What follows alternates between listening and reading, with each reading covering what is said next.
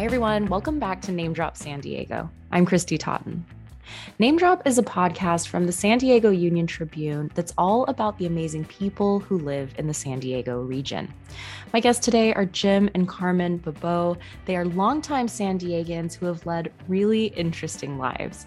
Jim and Carmen have run a magic show, they've owned a bookstore, they've even worked in healthcare and finance. And now that they're retired, they are van lifers. They've been doing it since 2016, and they chronicle their adventures at livinginbeauty.net. I'll let them tell you more about their life story. Here's our interview. Okay, well, Jim and Carmen from Living in Beauty, thank you so much for joining me on Name Drop. It's great to have you here. Thank you. It's great to be here. Thank you. Where are you today? We are actually in our hometown of San Diego. We have a son here and our doctors and our dentists. So we both come back here at least once a year to do those things that we just mentioned. Awesome. Hang out with our son and take care of We have a lot of friends. We go way back. Yes. I love it. We're at the brand new resort that just opened a few months ago in Chula Vista.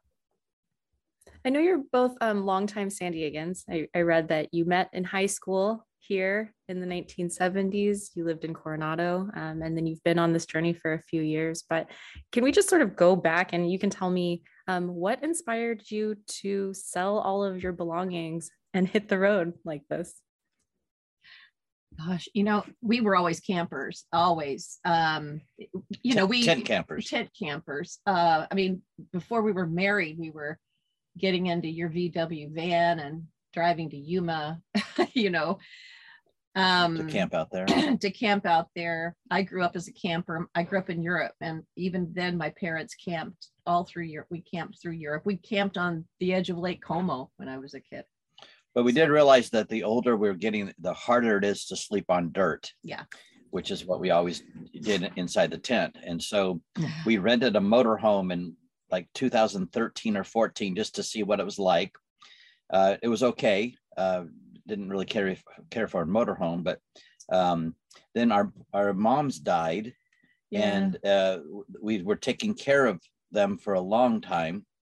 And so we just kind of looked at each other and going, well, what's next? Well, our moms too, they were both, from the Depression, mothers from the Deep South, and they had a lot of stuff. Let me just put it that way. They had a lot of stuff. We didn't want to leave our stuff to the next generation. And that gave us cleaning out their life, everything that they had over their life, and trying to find places for this stuff. It just really impressed us that we were probably going in the wrong direction that way too, and that we needed to pull back. Our life, we were self-employed for years. We ran businesses. We worked at a magic show. We built our own magic, everything. We had power tools. We had, decades of stuff. Our son was sick for a while. We had to homeschool him for a few years. We had stuff. And so the lesson of getting rid of our parents' stuff made us focus on our own. And so we started in 2014 getting rid of stuff. And we started reading about lifestyles where people live with less. Minimalist. When we came up with the Airstream lifestyle, we went, well, that sounds like we could do that, because we used to tour the magic show. Everything was concise, very tiny. We were really good at making a big stage show out of very little stuff. And it took us like 30 minutes to set it up and take it down. And, we were doing all the San Diego County schools. It was pretty, that was pretty awesome. We thought, oh, we're awesome. We can do that, so we decided we could do this, with an Airstream. And very little, because Airstreams have very little storage. Right. So we own very little. There's nothing in storage in any place in a building. So if we don't have it in the trailer with very little storage in the trailer or the back of the truck, which is just a truck, we don't own it. So there's very little possessions. So we focus mainly on experiences as opposed to owning things and buying things. It's doing things, seeing things, eating and tasting things. I love that. We've probably been to 500 breweries around the country.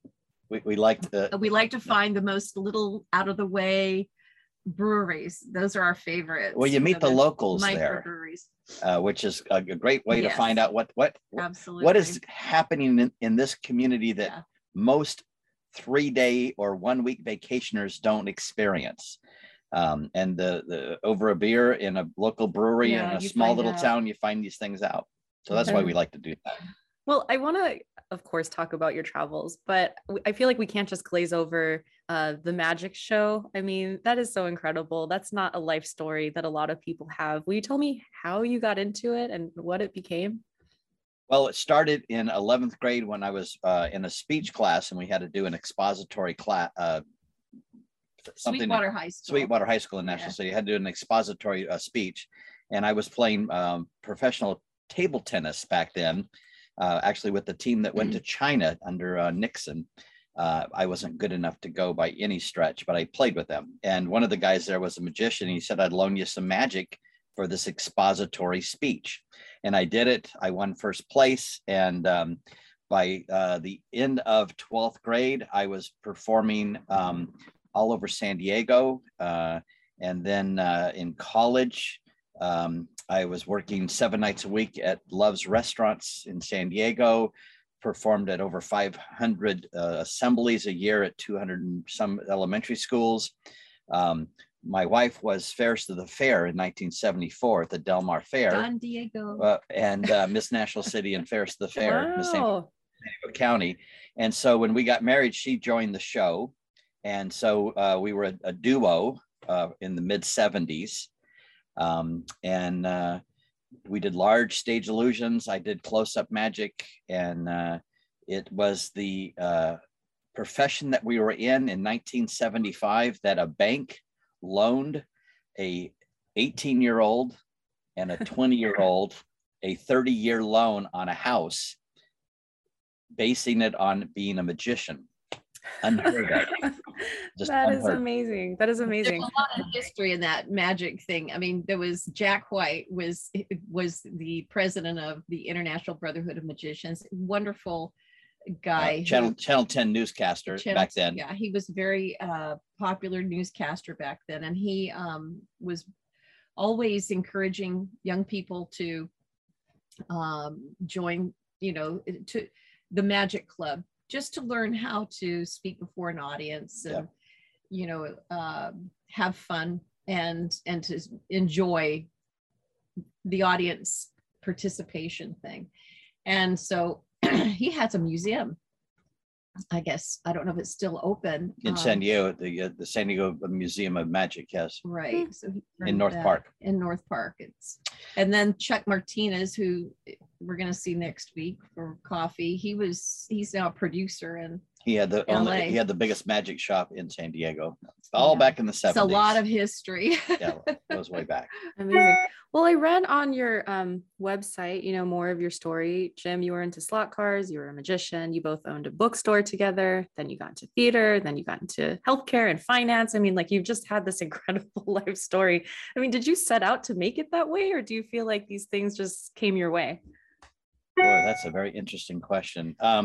I went to college at SDSU to be in telecom. That was my major, telecommunication.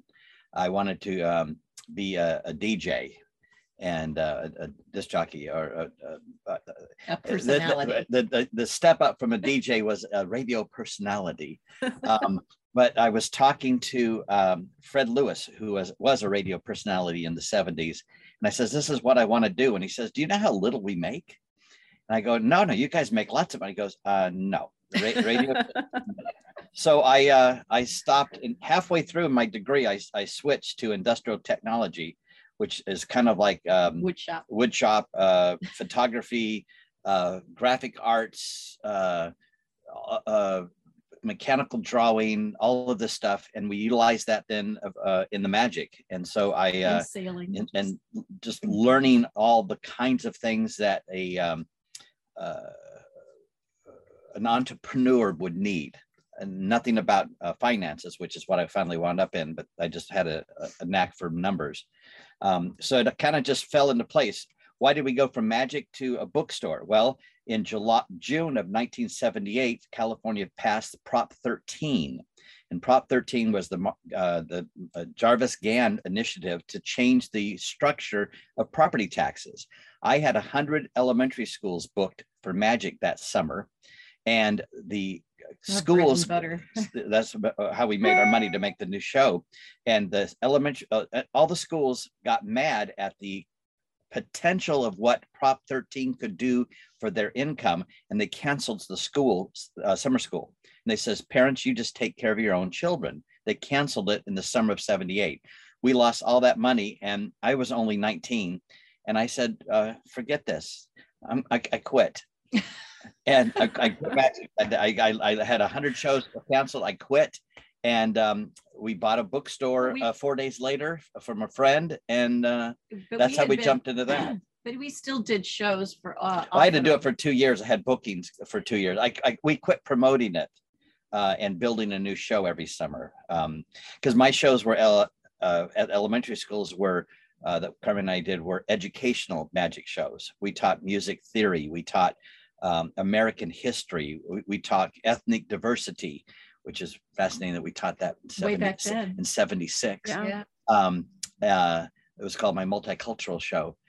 So every summer I built a new one. And since they canceled my summer school, I didn't have a new show for the fall of 78. So we moved a different direction. So no, it just all fell into place. And then you got into theater. Right. In the 80s. So I got into theater in the 80s. I went back to state and took some classes and decided to do some of that. And then I volunteered for the board at Lambs Players Theater. Then he volunteered for the board at Lambs, and then he built then they wanted me to do their bookkeeping for them, and that led to becoming their CFO. So that became something I liked. So we sold the bookstore to a 145-year-old company out of Nashville, and started running a theater, the administrative side of a theater, and then moved it to Coronado in 94. And then I just wanted to move on to something else. And by then I was a CFO, and the medical society with doctors in San Diego needed a CFO. And so I moved over to that. There's no logic to any of that. It's just that, well, the job he got in health was sort of because they were hoping to get someone who was not attached to the pharmaceutical industry, or they actually liked that you wanted fresh eyes. That right? He didn't have contact with those industries, because the doctors were looking to have present a different face to the society at that time. They wanted to get, out of to separate themselves from that anyway. And so that's how you got in there. Yep. They wanted him because he didn't know anything. About that. But I mean, it just seems like you've had such a wonderful and varied life, and you're both very good at, living life to its fullest, doing what suits you in the moment, and sort of being comfortable, flying by the seat of your pants, or just doing whatever lands in your lap that makes sense to you. And it's been lucky that we can do it together. So we have been very fortunate with health up to this point. And, we have our health problems, but they're nothing that keeps us down. And well, think about that. We live in a 180 square feet home. That is it. I mean, it's 8 feet wide and 30 feet long, and that's our entire home. Now, we don't live in it much because we're outside. We try and find places all the time where we can be outside. We try and chase. I should have turned off my cell phones. We're inside very seldom. I mean, this is where we sleep, and we store all of our stuff in here. And we like to dabble with it and decorate it, that kind of thing. And Airstream is fun to decorate because unlike a house, you know, it's not very big. So it's done in a very short period of time. Yeah. Also cleaning, right? You save a lot of time on cleaning. That sounds appealing to me. Yeah, it is true. It takes us 15 minutes to clean this place top to bottom. And so there's all of this time that we have now that we didn't have before. And really, you know, one of the kind of weird fact about why we live this way is we're DIYers, and we hurt ourselves when we worked on our house. I mean, we really did. We thrashed ourselves, and we want things done a certain way, and we don't mind hiring. And we did hire some wonderful people to help us, but we usually get an idea and we just go buy the stuff and we get in there and do it. Well, the number one way that people our age end up in having a major health crisis is hurting themselves while they're fixing up their house, you know. Falling off a ladder. So the day we sold our house, I was actually just so thrilled to walk away from it because I knew it was going to be the death of one. An investment in your health. Okay, I have a quick lightning round for you. Just some random questions to get to know you better. The idea is just to make it quick. But my first one is, I mean, because you owned a bookstore, what are each of your favorite books? Well, mine is called Bid Time Return. Yeah, he's a sci-fi guy. It's a sci-fi time travel. They made an amazing movie about it called Somewhere in Time with Jane Seymour and Christopher Reeves. So Bid Time Return is my favorite. What's yours? Oh my gosh, that's really hard. You read too much. Don, I mean, gosh, I used to live in Italy, right on the Lago di Averno, where she was one of the Sibyls who used to live there. She was one of the last of the great oracles. And this is the area where, you know, supposedly Dante wrote the Inferno about. And I have always been sort of a classic literature person, you know. I love to read the Greeks. I love to read Dante. I like the poets, you know, the classic poets. I'm kind of a nerd that way. I like it all though. I wish I could read a novel like he does. I'm not a novel reader. I would like to write one someday, but I need to read a few before I write one. No, I love it. The classics. I mean, they're a classic for a reason, right? What is your favorite road trip music? Well, you want to tell her what? Or what do you listen to? Okay, well, we're not country western fans, but we take our hats off to Willie Nelson on the road again. Every time we leave a location, pulling the trailer, we play Willie. If we forget, we will pull off the side of the road. If we forget, it's a bad omen, so we pull off and get it on the iPhone and we play that. So Willie has magic, and we use the Willie magic, and we swear by it. There's a few other songs that we use, but that's our major one that we do every single time.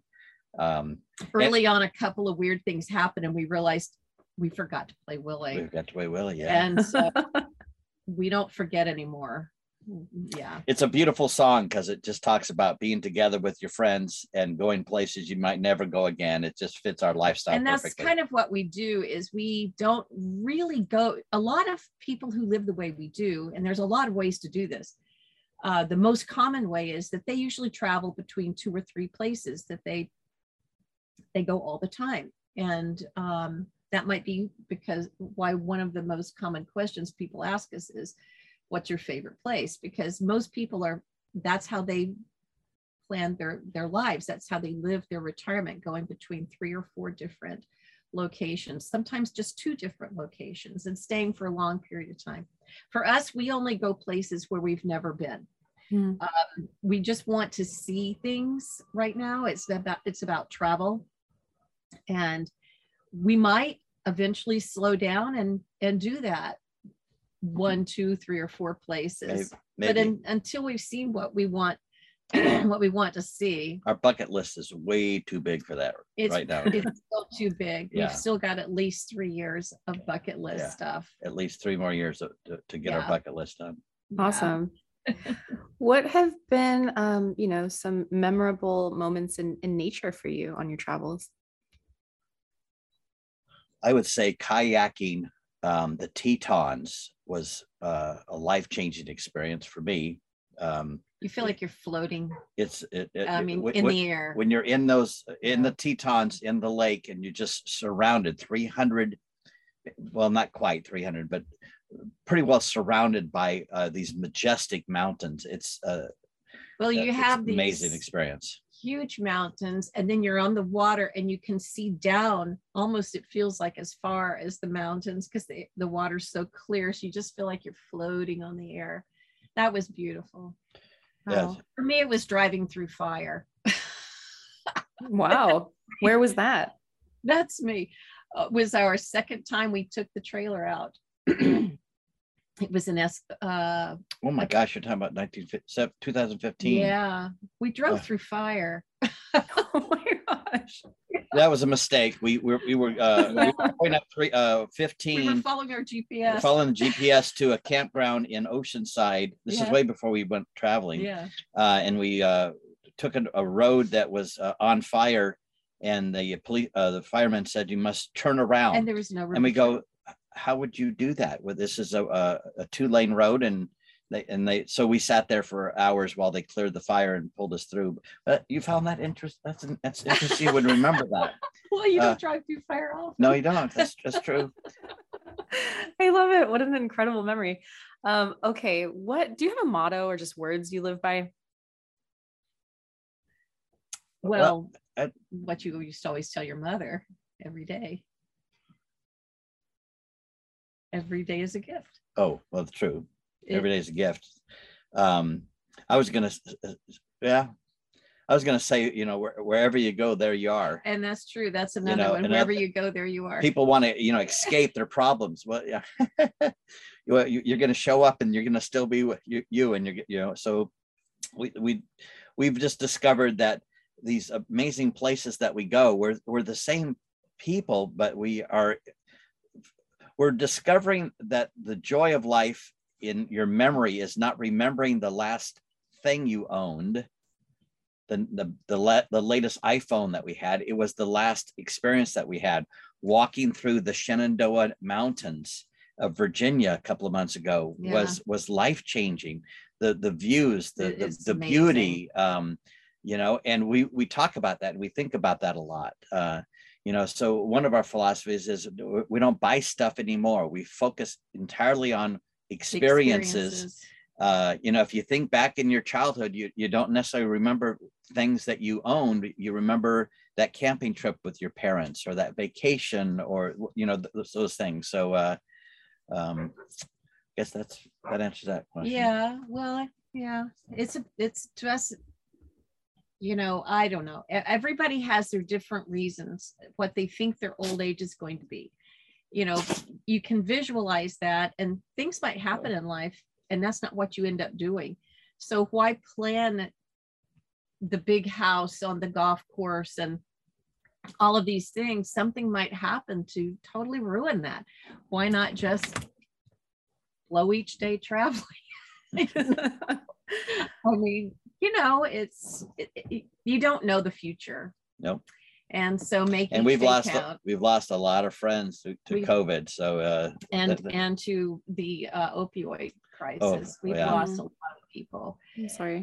Yeah, that's so that just makes you realize that this is not a rehearsal. This is the real thing. So and there is a finite amount of days, and so enjoy them. Well said. Well said.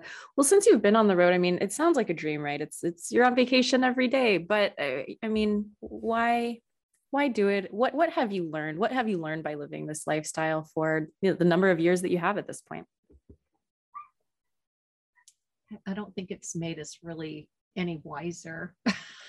No, I think it's made us realize how little joy we get from things. Well, that's true. We always kind of suspected that, but we spent our whole life trying to buy more things. Yeah, we did. And we had a lot of things, which is when we decided to get rid of all these things, we found out no one wanted these things. Our son didn't want these things. They were so fine. When we tried to sell them, people saying those are old things. We want new things. So, you know, we all of our artwork we donated to museums, or we just gave them away. And if they were good art, we donated. Museums wanted them. Our books, we had 3,000 books. We even had a first edition copy of To Kill a Mockingbird. We donated all of that, all 3,000, to the Coronado Library, telling them that one book is worth more than all the other books we're giving you. So don't just give that one away. That was after I did the research on how to sell a first edition To Kill a Mockingbird. It is crazy. You can't believe what you have to go through. The people you have to hire and all of that. Just donate it. Let somebody else worry. We're not into that anymore, you know. But I think the lesson from traveling is that our assumption that when we got rid of stuff and focused more on experience, that would be more joyful, and it's been true. Yes. And yes, we did sell our property, which was some pretty nice stuff in Coronado. And yes, we're looking at property values now and going, holy smokes, if we had just hung on to that for a few more years, but then we think we would have missed these last 6 years. We would have missed these last 6 years, which is worth so much more than an extra, however, much it would have been, because we wouldn't change it for anything. We were homeowners for 41 years. We were done. Yeah. Did it? Oh, go ahead. Sorry. I'm sorry. That was it. I think that was right. Yeah, we did. We were and we were DIYers. So it was, we always bought fixer-uppers. We never bought a brand new. We never could afford to buy a house in the area we wanted to buy that was like brand new, all the bells and whistles and, no effort. We put a lot of effort into all four of our houses. Yeah. Well, when you first transitioned to this lifestyle, was it difficult? Was it much of a transition, or did it feel like a relief? It was a relief to me. It was a relief to, I don't know about you. It was, I mean, he was a little bit more, he felt because he's the mechanical guy, that he had more responsibility toward the rig, I think. Well, you have responsibility in a house in a certain way.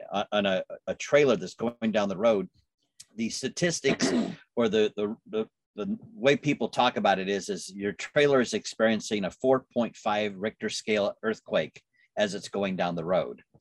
Well, so many times we'll open the door and a drawer has busted open, or a hinge has broken, or the mirror has slipped, or the piping has sprung a leak. So something's happening all the time because you're abusing this thing as it's going down the road. So I've exchanged fixing up a house to fixing up a very small trailer that is constantly being abused going down the road. There's always jobs to do. So there's always jobs to do. They're small. But so the adjustment in that respect wasn't much different. You got to keep fixing things. Yeah. The biggest adjustment, I think, was not working, 60 hours a week. Right. I worked 60 hours a week. That was just what we did. And I remember the 22nd day of our full-time travel, I said, this is the longest I've ever been not working. Used to maybe take a 3-week vacation, maybe. So at 22 days, that was a big change. That was that we're not on vacation. Mm-hmm. This is our life. That was quite a big jump for us. So, looks like you've adjusted well. I think we have. It's been good. It's been a great experience so far. Well, I know we've gone a little over the time that I asked you for, but if I could just ask you 2 final quick questions, which is one, what's your advice for anybody who wants to do this? What have you learned in your time about how to just ease that process? And 2, what's the end game for you? I know you said you have at least 3 years to go, but what do you see yourselves doing in the future? I think we would both say to the first question is don't wait. don't spend too much money too. Well, yeah. People yeah. spend crazy money on these rigs.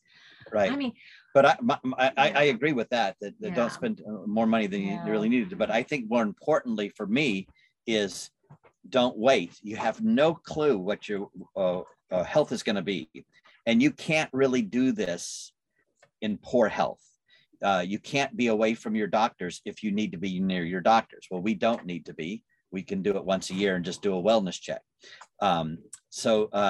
If I've met many people who have retired, and within a short period of time, their health is so bad, their dream of travel is gone. They waited too long. Now, of course, that's a financial decision also, and that has to all play into play. We've been planning to retire early for 30 years. I've been putting 21% of my income in a 401k for almost 30 years. So we've been living on 80% less of our income to live cheaper now, but to be able to retire when we did.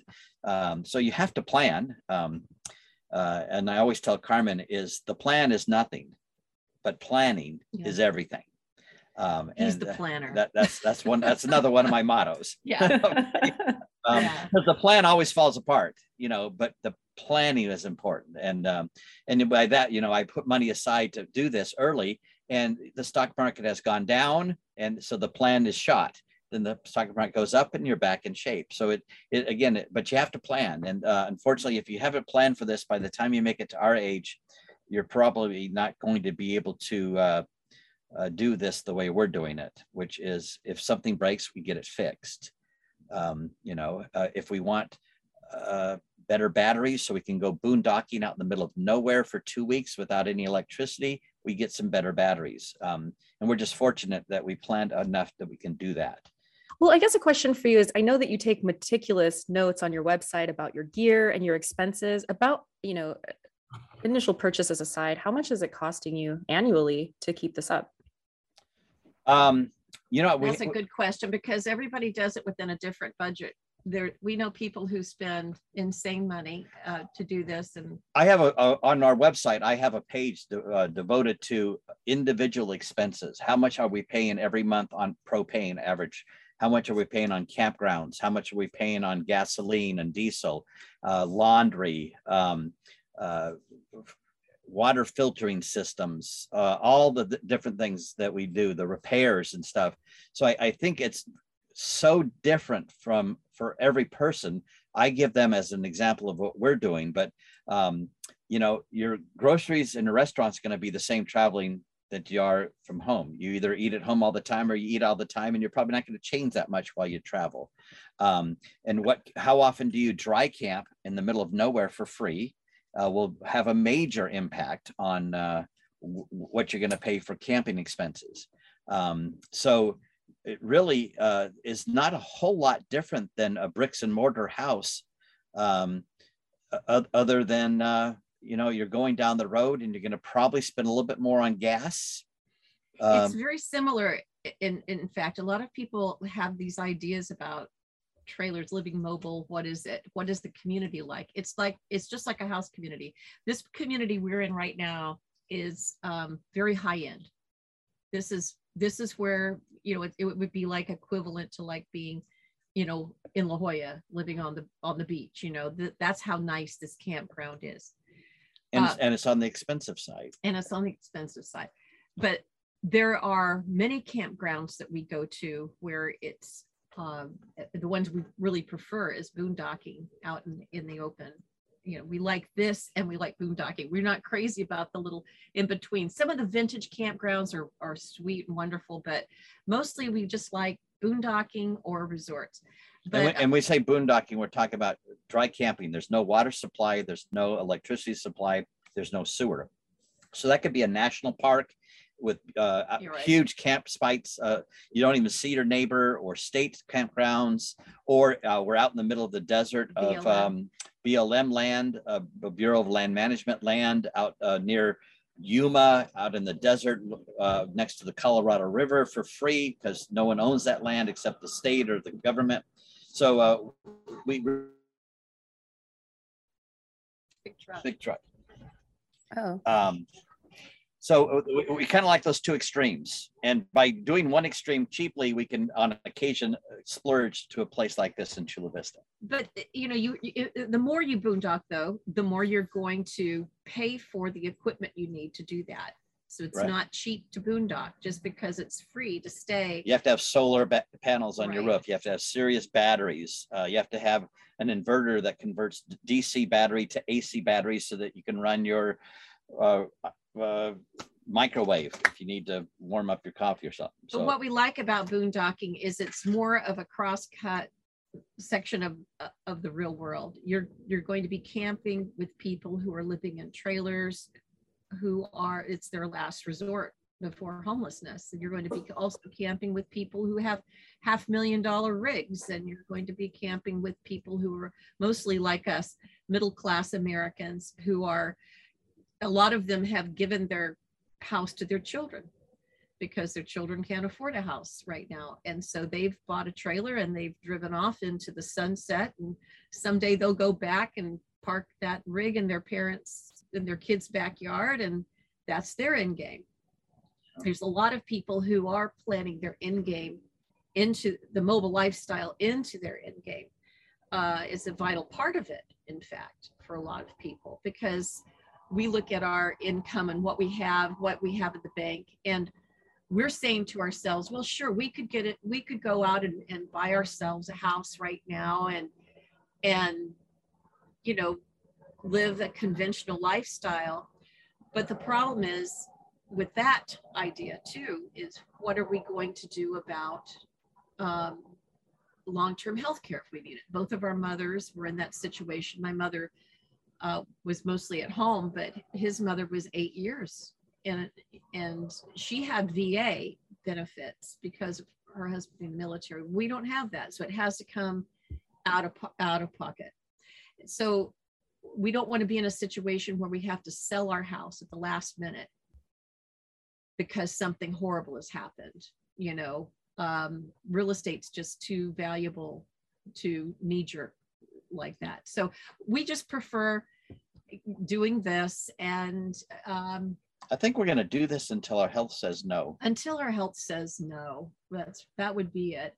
And then a little bit, then some. I mean, I'm learning the rig. I know everything about how to make, if something happened to him, I can hitch it, I can drive it, I can maintain it, maintain. So a lot of women, in fact, there's a lot of seminars out there now for women my age to, they take you away from your husband, and the women teach you how to do everything. So it's just it's sort of a fun way to learn your own rig and how to live in it on your own for a week or so. But we see this as probably a parentheses period till the very last thing. That's kind of how we're looking at it now. But it's wonderful. It sure gives you a motivation to take care of yourself.